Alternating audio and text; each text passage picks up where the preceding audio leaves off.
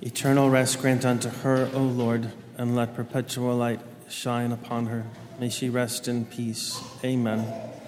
May her soul and the souls of all the faithful departed, through the mercy of God, rest in peace. Amen. In the name of the Father, and the Son, and the Holy Spirit. Amen.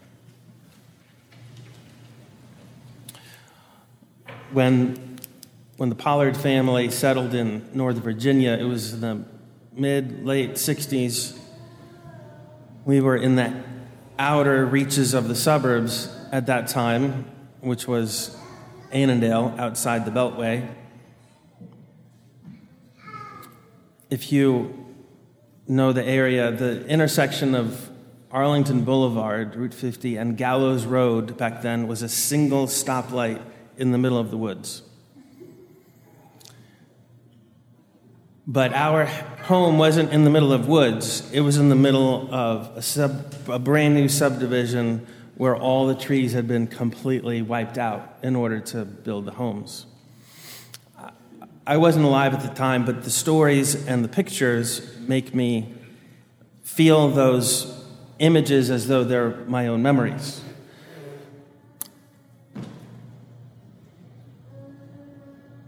So Mom planted everything in the front yard and the backyard. Every single thing.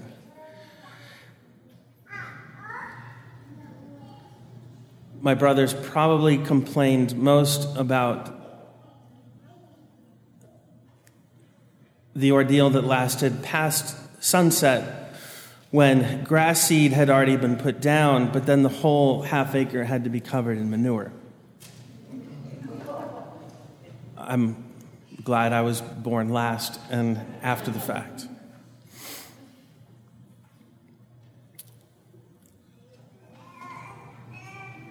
And so there are parts of that backyard that I've never seen in any other yard or garden. And I don't associate them with gardens, I associate them with my mom. Whether it be Nandina or Bleeding Hearts or clematis vines and other things that just simply were just completely unique. She went to Merrifield Garden Center just like everyone else, but her garden was completely unique.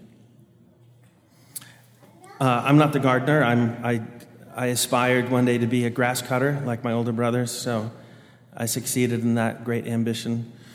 I know nothing about roses, but I'm a great admirer of gardeners. There is a poem that I discovered. The author is Dorothy Frances Gurney. Her life began in 1858, I believe. She left this world in the 1930s. Interestingly enough, both of her parents were priests in the Church of England.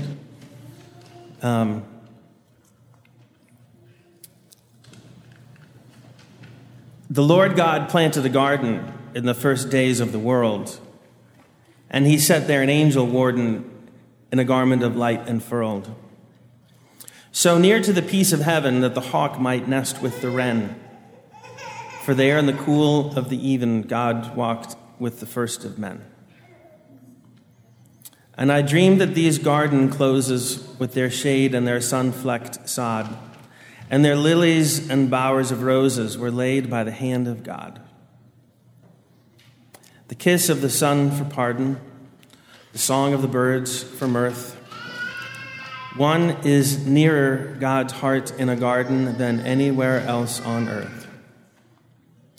For he broke it for us in a garden under the olive trees, where the angel of strength was the warden, and the soul of the world found ease.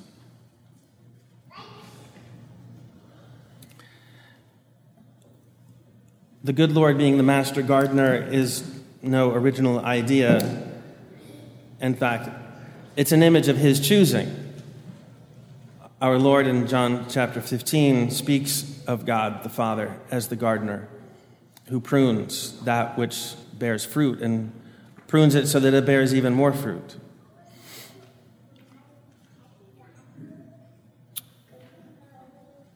The observation has been made by many Christian souls that the story of salvation begins with the union of Adam and Eve in marriage.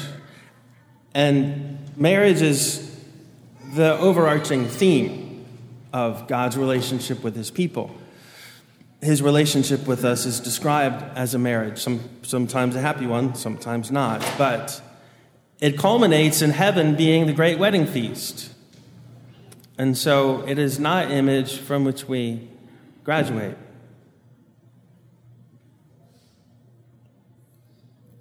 And I will admit that never before have I seen the garden also as being bookends. Obviously, Genesis 1 and Genesis 2, which present us accounts of why God created, and that God created everything out of nothing. In his image and likeness, he made us, male and female. And he put Adam and Eve in charge over what he created. And because of sin, that stewardship becomes burdensome and onerous. Gardens play a significant part of the story of salvation. Israel being described as the vineyard from which no good wine comes is a prominent feature of the Old Testament.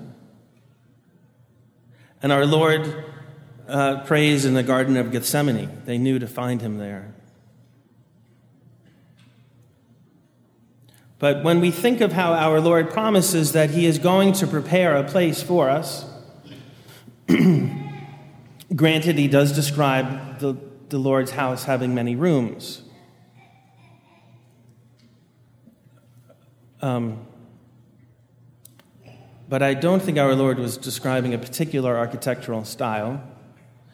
And if I am safe in assuming that heaven will always have temperate weather, and in heaven there's no reason to fear embarrassment or a need to be separated from each other, we might consider heaven a little differently than we may have.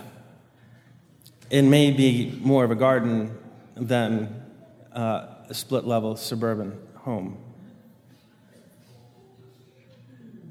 There is that account of a soul that went to heaven and was being brought around to the different parts of heaven, sort of a introductory tour.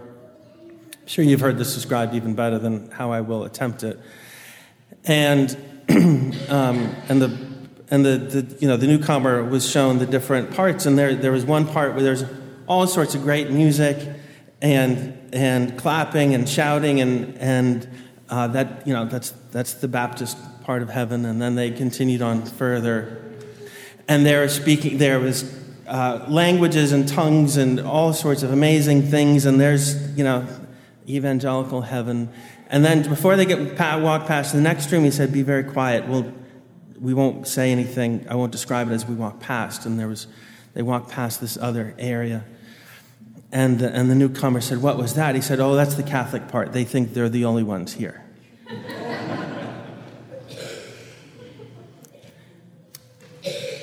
I also know that families don't always worship together. Both my parents are converts, so I grew up knowing that we were quite strange.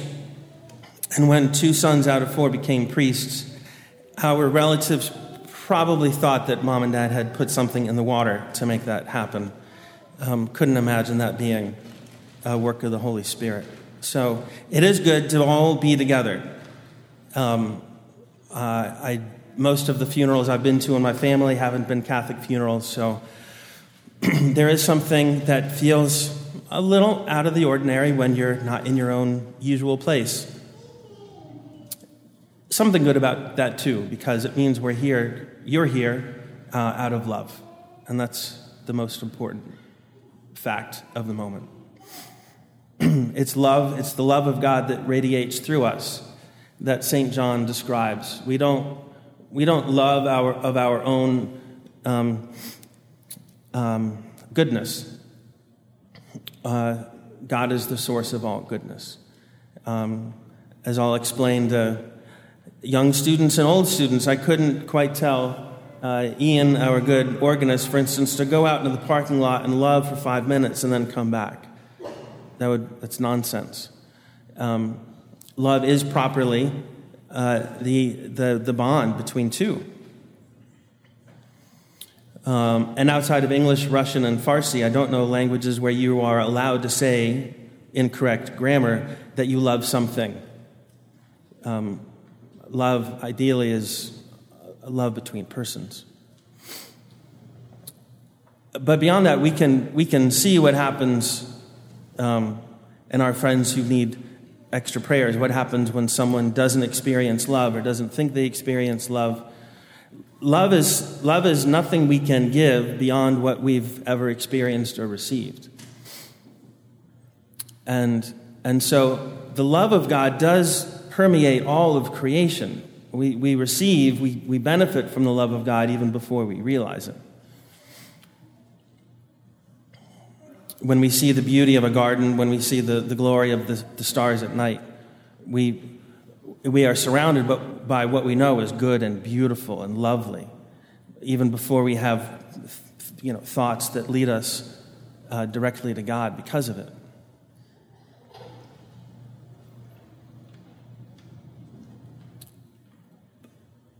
And at the same time, love is something also of our choosing.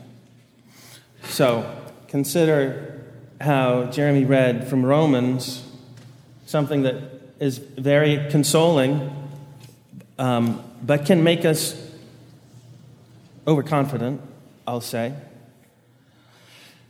I am convinced that neither death, nor life, nor angels, nor principalities, nor present things, nor future things, nor powers, nor height, nor depth, nor any other creature will be able to separate us from the love of God in Christ Jesus our Lord. Right? Amen. This is the word of the Lord. Thanks be to God. But we can let them. We can let them separate us from the love of God. We can let them separate us from each other. In fact, that's what happens most of the time.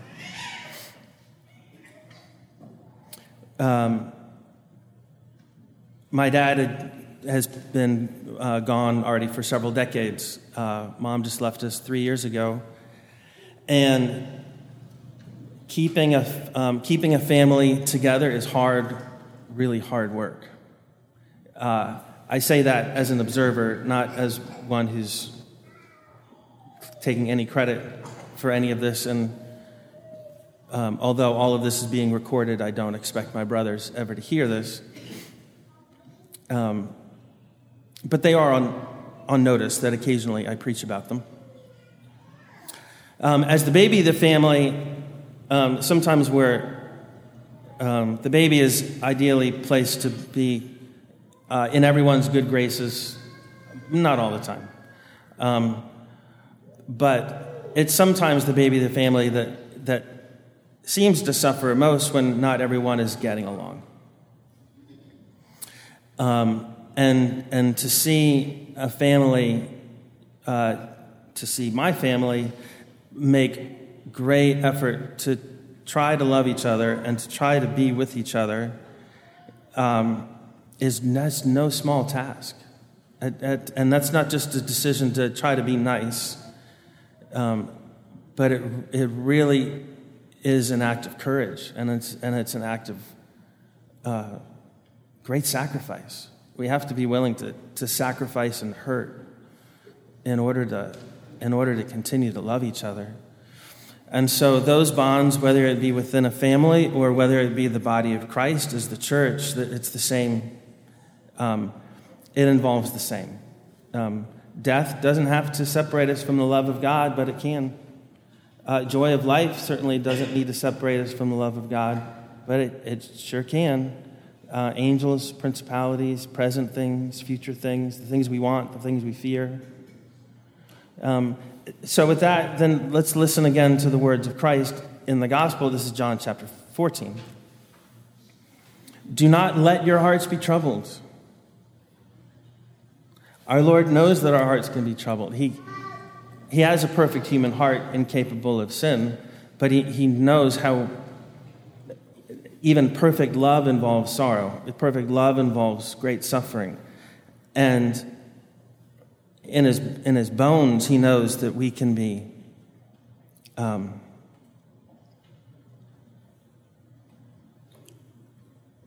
we don't suffer as much as he does because no one loves as much as he does.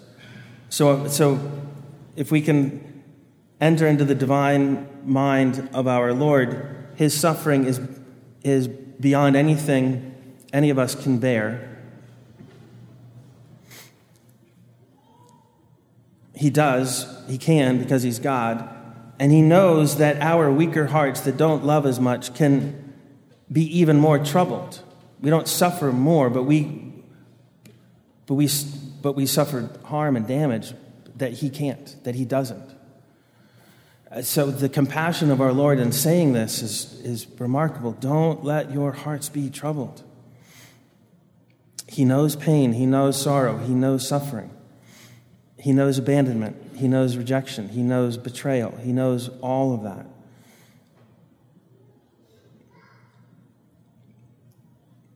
He also knows the perfect love of God the Father, which he wants us to have. And so he sends us the Holy Spirit. I know for many years, all my mom wanted for Christmas was for all of us just to get along. Sometimes she would say, just be nice. She also liked something good to eat. She would, in her German accent, my mom's German, so